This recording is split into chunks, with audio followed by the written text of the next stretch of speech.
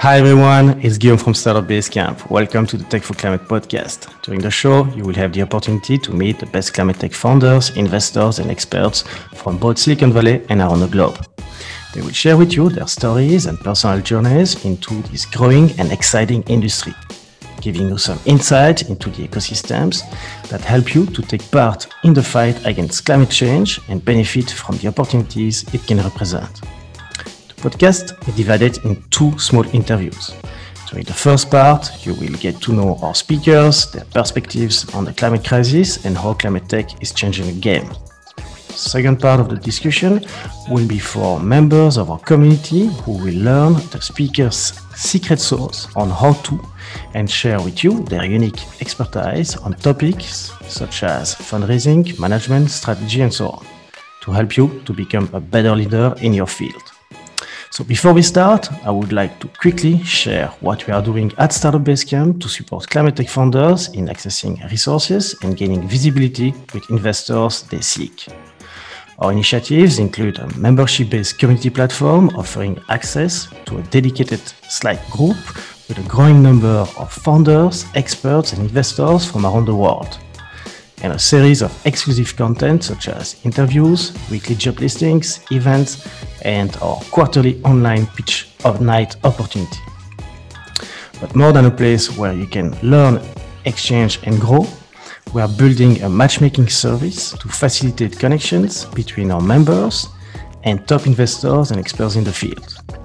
And soon, alongside with other top investors, we will be launching a small fund to co-invest in the growth and acceleration of our members. Finally, all of this is possible because of your support and donations. We are a small self-funded team and we want you to be part of this collective movement against climate change. So please share one episode with a friend and subscribe to the channels.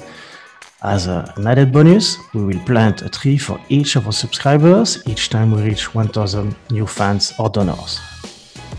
Do not hesitate to connect with me via social media or email guillaume@startupbasecamp.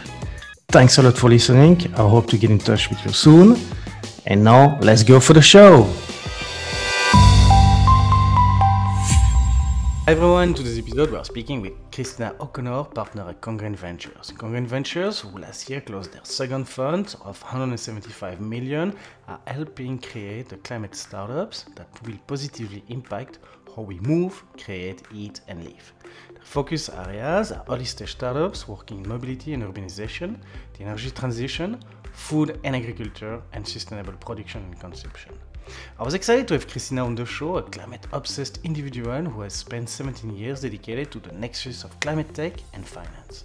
Prior to joining Congruent Ventures, Christina was one of the early employees at the UN's PRI, Principle for Responsible Investments, which is currently the largest global initiative for mainstreaming ESG issues into investment decision-making and ownership practices.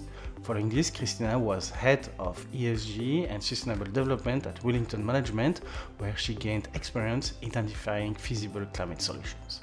In this episode, Christina will share a view of the US climate tech ecosystem, the climate innovation pockets around the world which are ahead of the US, and the funding gap for early stage founders. Then she will discuss the framework they create with founders of different metrics they can track related to their core KPIs. Together, we will go on to explore the climate tech sectors with promising impact cash returns and the areas she believes has excited potential for investment, growth, and impact. Following that, Christina will share her view on the climate crisis today, why sales channels and business models are important, and how you can be involved with Congruent Ventures today. In the second part of the show, Christina will give her secret sauce for founders looking to pitch to investors successfully and share why it is important to love what you do. Lastly, Christina will cover how she tackles challenges to maintain a healthy work-life balance and share a few inspiring leads for climate tech founders. Christina, welcome to the show.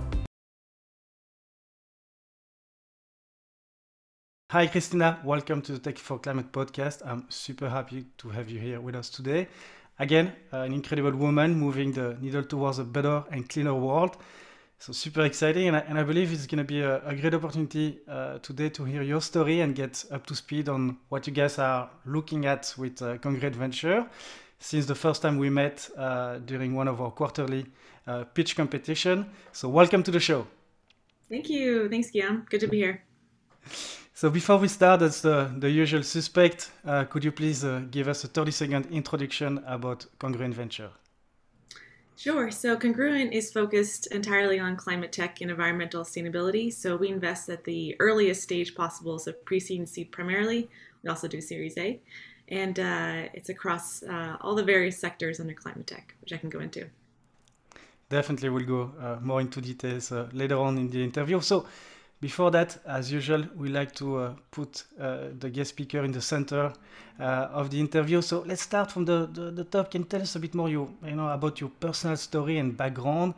What are you passionate about? What do you do besides working and supporting and investing in founders? I mean, what makes you feel inspired or like your best self?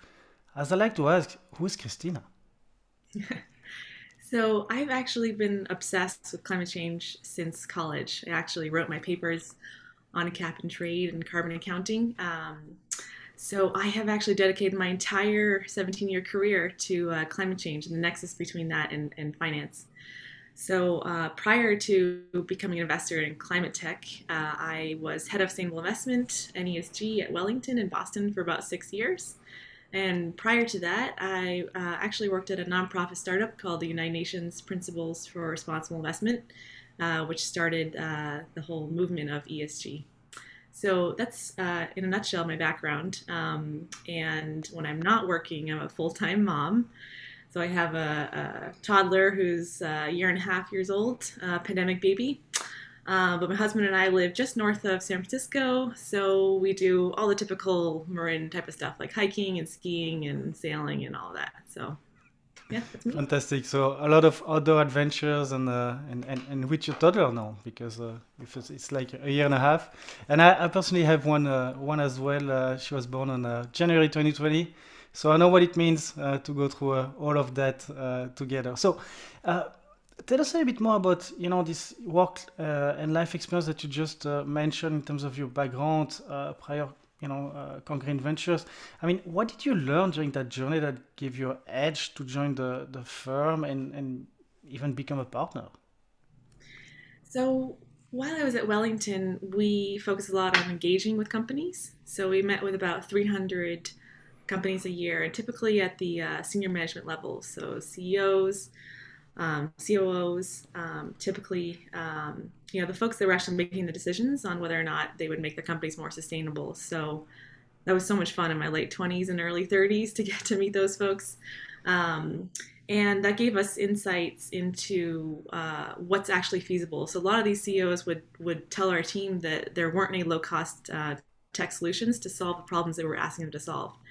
And for the most part, that was actually true. And so that's what motivated me to leave Wellington and get my MBA at MIT before joining the climate tech space. But I think it's really that those conversations with the largest companies in the world on sustainability that's been super helpful.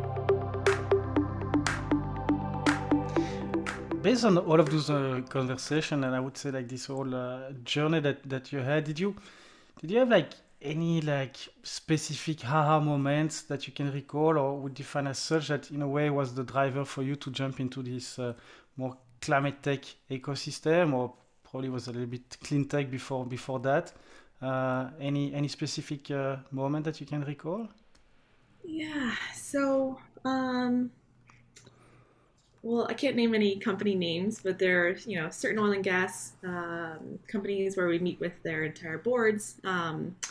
And there were some aha moments where they would literally list certain technology that they needed that did not exist at all. And at the same time, I was going to school at MIT, and I was sitting in on classes in robotics, and we started a class on AI at Sloan. And the sort of aha moment was that these two worlds, climate tech and deep tech, or whatever you want to call it, tough tech, should really come together. And that's actually how you can make the low-cost solutions to solve a lot of these challenges. Okay, so that was like the time where you felt really like, okay, this is where I want to put my time and effort into that cause. So let's zoom out and take a step back at US climate tech ecosystem. I mean, you are completely navigating into it right now since a couple of years or even more. Can you give us your overview of the landscape today in terms of like fundings, tech, and ongoing research, maybe structure to support the growth of new solution? I mean, where are we at today? Is it still the genesis, or you see that it's getting a bit more maybe mature?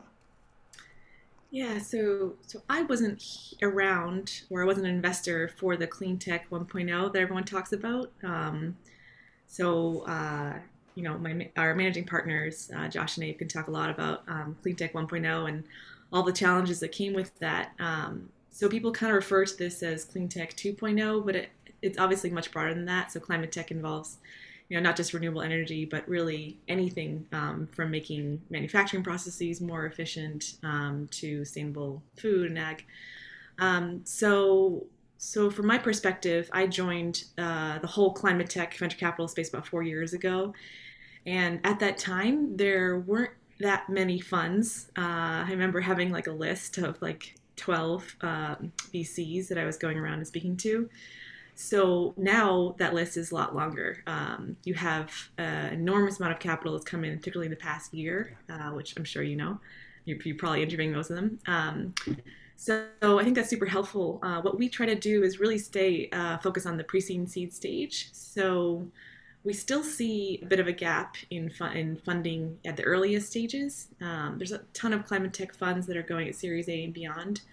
So that early stage is really important for us. But in the broader ecosystem, there's so many other ways of getting capital. So you have all of the grants coming out of DOE and other groups and accelerators. I feel like every month I hear about a new accelerator focused on some vertical of climate tech. For example, I mentor this one group on autonomous vehicles, which we actually do a lot of that type of work as well. So yeah, I feel like the whole space is just developing in both on the equity and the debt side. Yeah, and I saw like I think for 2021 we're more like 40 billion plus in VC investments only in climate tech. So I think it's a very big jump compared to the previous year. But at the US in general, I mean, do you think that the US is still at the forefront compared to the EU or the rest of the world? And what do you think? I mean, what's the US advantage and maybe weaknesses to decarbonize the economy?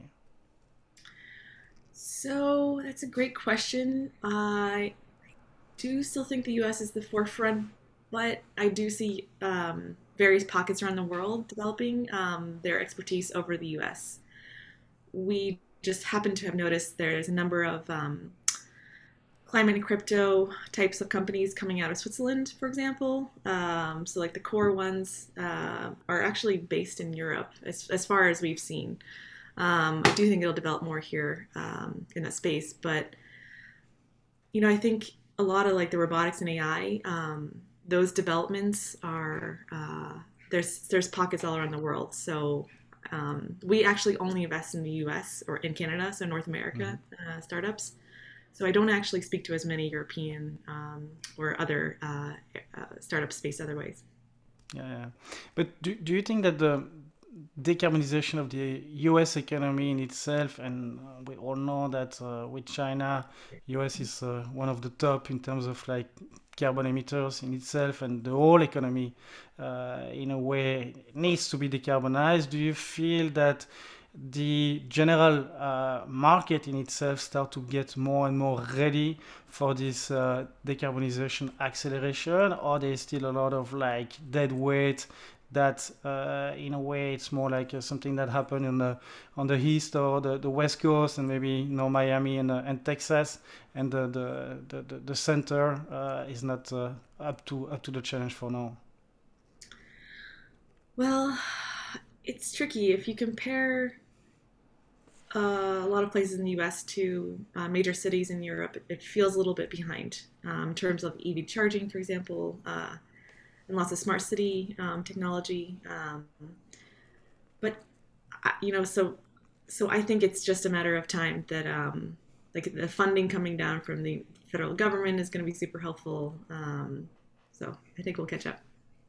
So with the goal in mind to keep, to 1.5 degrees overall temperature increase by 2050, which is according to you like the proportion between tech enabled solution versus nature-based solution that needs to be implemented. I mean, we often hear also that, and I'm part of this world of like technology can help a lot. But according to you, do you believe that both can work together, or we really need more one than the other? So I think it's definitely both. There's definitely a lot of low-hanging fruit that we can work on. Saul Griffith mentions the 1 billion devices in our homes that need to be electrified. So he tells folks to focus on megaton as opposed to gigaton carbon projects. But I think we need everything. Like the Drawdown book is amazing. Talks about existing solutions in addition to new solutions that are needed. We are looking at nature-based solutions as well. For example, one of our companies called Climb Robotics is an in-field biochar company that is creating carbon offsets through biochar. So yeah, all of the above. Thank you so much for giving you a bit more like the overview of the general context that you are navigating on in the US today. So let's go back to the specifics of Congruent Ventures. Can you let us know more about like the story, the genesis behind it? I mean, who founded the firm, and maybe what was the initial gap they saw that led to the thesis behind Congruent? Sure. So the firm was created in 2017 by Josh Posamentier and Abe Yokel. So Josh actually left Prelude Ventures, where he was an investor, and realized that there was a gap in the pre-seed stage. So the understanding was that he would leave to do the even earlier stages than Prelude for the most part. And Abe actually worked at Rockport Capital for a very long time. And so he saw that whole like clean tech 1.0. He's been involved in the space for decades. And so they came together to form the fund. And the idea was that they would stay focused on the very earliest stages and try to attract capital from mainstream VCs for the Series A and B and beyond. And so that's kind of stayed true to what we're doing.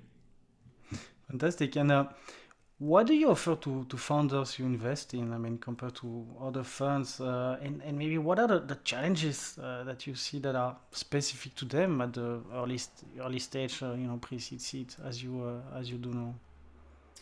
Sure. So we have invested in about 43 companies across our two funds by now. And we actually typically lead the rounds, but we don't have to. We can also follow on. And so we sit on a fair number of boards and really try to help these companies, everything from like network to strategy to fundraising, next rounds. So we're really actively involved in our companies. And if I may ask, you mentioned 43 investments. I guess now there are a lot of them, or probably a big part of it, Series A and plus, so they kind of like leave the nest, and you guys let them keep growing. So how many like companies are you able to follow like that? Because must be sometimes very intensive if there's a crisis and issues and stuff that you need to solve. It is, yeah. We actually just hired a couple more folks to help us out. It's definitely time consuming. When you're on a board, you're texting with the founders every week all the time, and it's a lot of fun. I think that's actually the most fun part, is to try to help these founders create the businesses. So can you give us maybe some example of your previous investment that you personally were involved? I mean, maybe we can mention really one or two. What makes them special? Was it the team, the market, the tech? I mean, how do you source or find those founders and those team? Who should come to pitch you?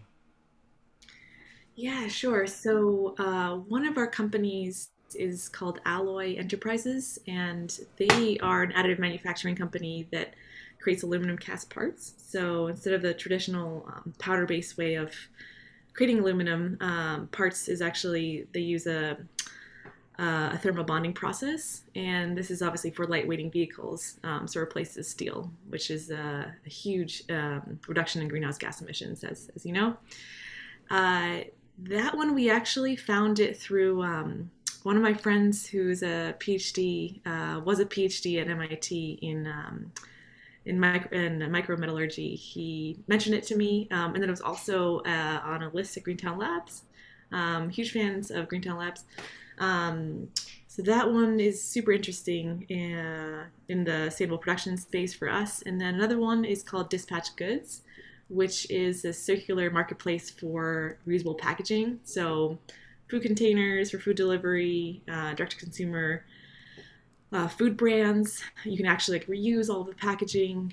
So I sit on the board of that one. I could go on and on. We love all of our companies, but No, for sure. But maybe like for this last one, like what was exciting? Like what was like I would say these special things that made like, okay, now we want to invest in and really support that company financially, but also as you mentioned, with all the help that you can provide by sitting on the board. What was this special gold nugget that makes like, okay, this is a special one?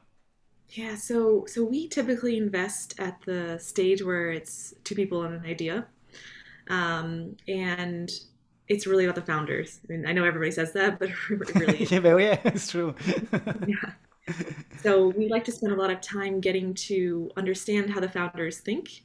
And so we'll have them go through their pitch deck and we'll ask questions. But then the second call is usually on unit economics, techno-economic analyses, sales channel, et cetera, because we want to know how they think about all the challenges that are going to come up and to really understand how they will actually execute. So that's a huge portion of the decision. So it's really like this, in a way, I would say like the level of maturity of the founders as well, I guess. Exactly.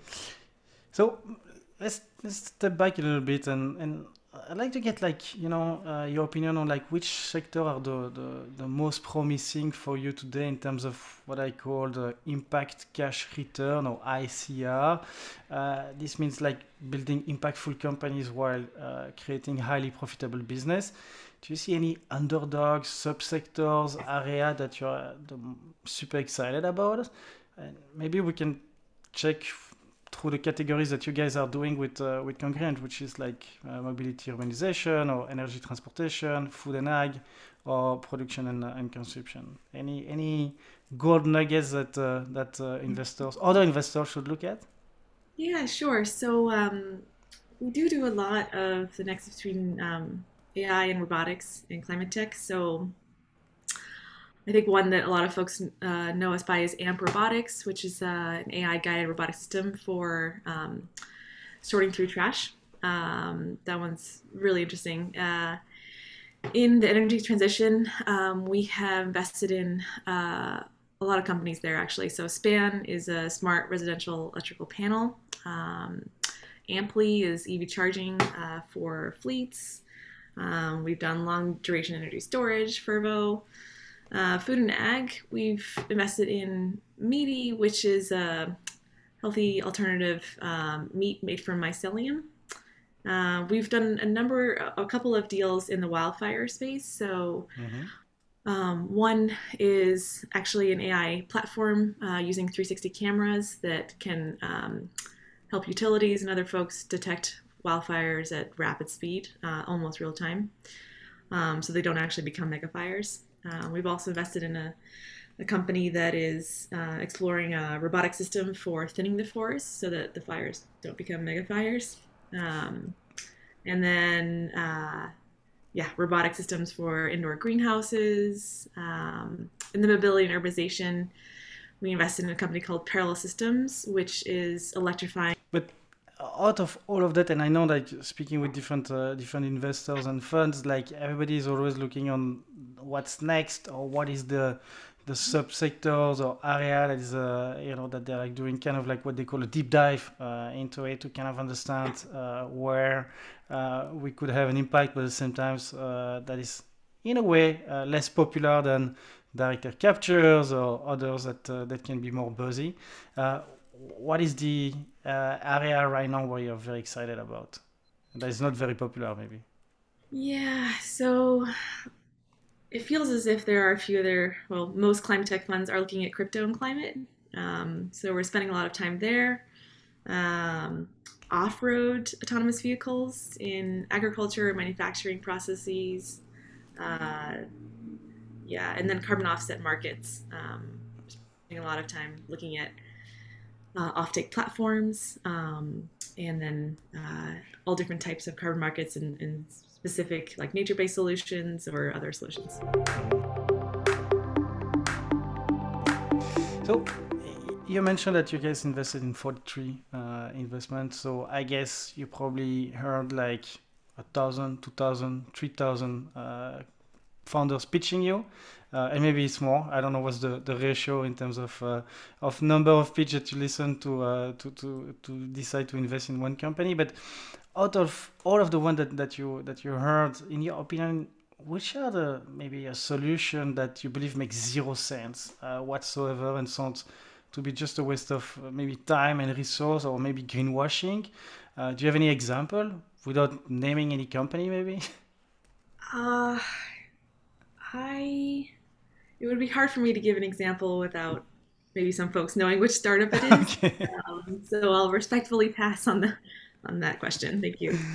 Okay, no problem. But sometimes it's always interesting to hear like what is the something that should not be like a VC backed company. But anyway, thank you for being very respectful of each founder that passed by in front of you.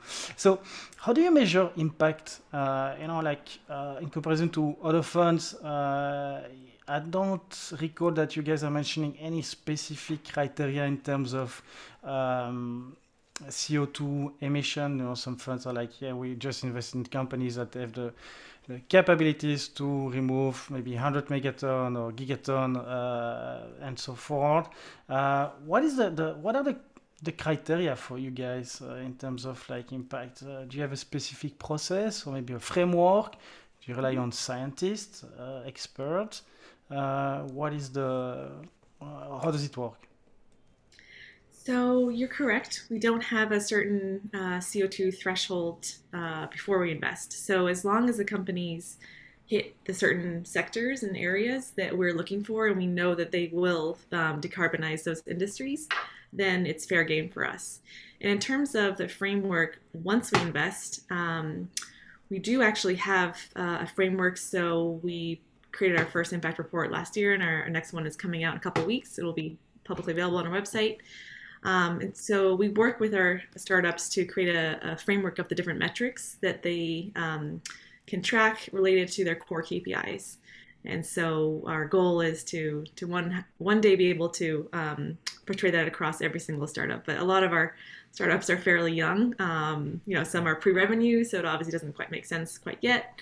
But then in terms of projecting the total amount of greenhouse gas emissions, that is an interesting project called Project Frame, which I'm sure you've heard of, that Prime Coalition is working on with a number of other VCs. And that I think is going to be very valuable to try to project the total greenhouse gas emissions that these startups could avoid at scale. Last question, and maybe if you're not okay to answer to that, you let me know. But I mean, what's your opinion regarding the Ukrainian political situation right now and this terrible news and related to again this climate change issues that is where the magnitude of problem in the future will be even further. I mean, we just came out of a COVID situation. We are now facing for part of that part of Europe like this terrible situation. I mean, what's your opinion on that? Like, should we stop everything? Are we going crazy? Are we going to lose so much time and effort on that? What's your opinion? So I don't think that we have to stop the work on climate change when various wars and conflicts arise. I think that it's the efforts on the Ukraine war is extremely important. My sister is involved in refugee crises. So I think that it's extremely important to work on that. But climate change is something that can actually fuel a lot of conflicts as well around the world. And so if we don't address it, to me, it's not just a long-term issue. It's also an existing short-term issue. Mm-hmm. Well, thank you for giving your opinion on that. So, how can the community of founders, investors, LPs listening to the show can help you today? Well, I'd be happy to chat with them. So, yeah, we're always looking to meet new people. Even if you're not a founder, if you run an accelerator or nonprofit, we're learners at heart. So, always happy to meet other folks. Fantastic. Any question that I should have asked and I did not for this first part of the interview? No, you covered a lot. Thank you. Thank you. Thank you so much, Christina, for your time and your incredible insights on the industry.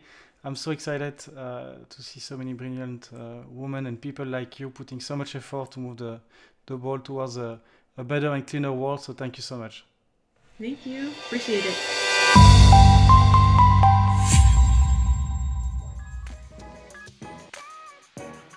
Hi, it's Guillaume again. Thanks for listening. I hope you enjoyed the show. As I said, do not hesitate to share an episode with a friend. Also, if you value the work we do for the climate tech ecosystem, here is how you can contribute to it. Today, I'm asking for your support and a donation or sponsorship to make the work of our self-funded team more viable. Even a small contribution means a lot to us. In any case, I will invite you to subscribe to our channels and visit our website startupbasecamp.org to discover more episodes like this one. And get your membership to access all our members' exclusive content. So remember, all of this is possible because of your support and donation. And we want you to be part of this collective movement against climate change. Let's keep in touch, and I hope you will enjoy our next show with us.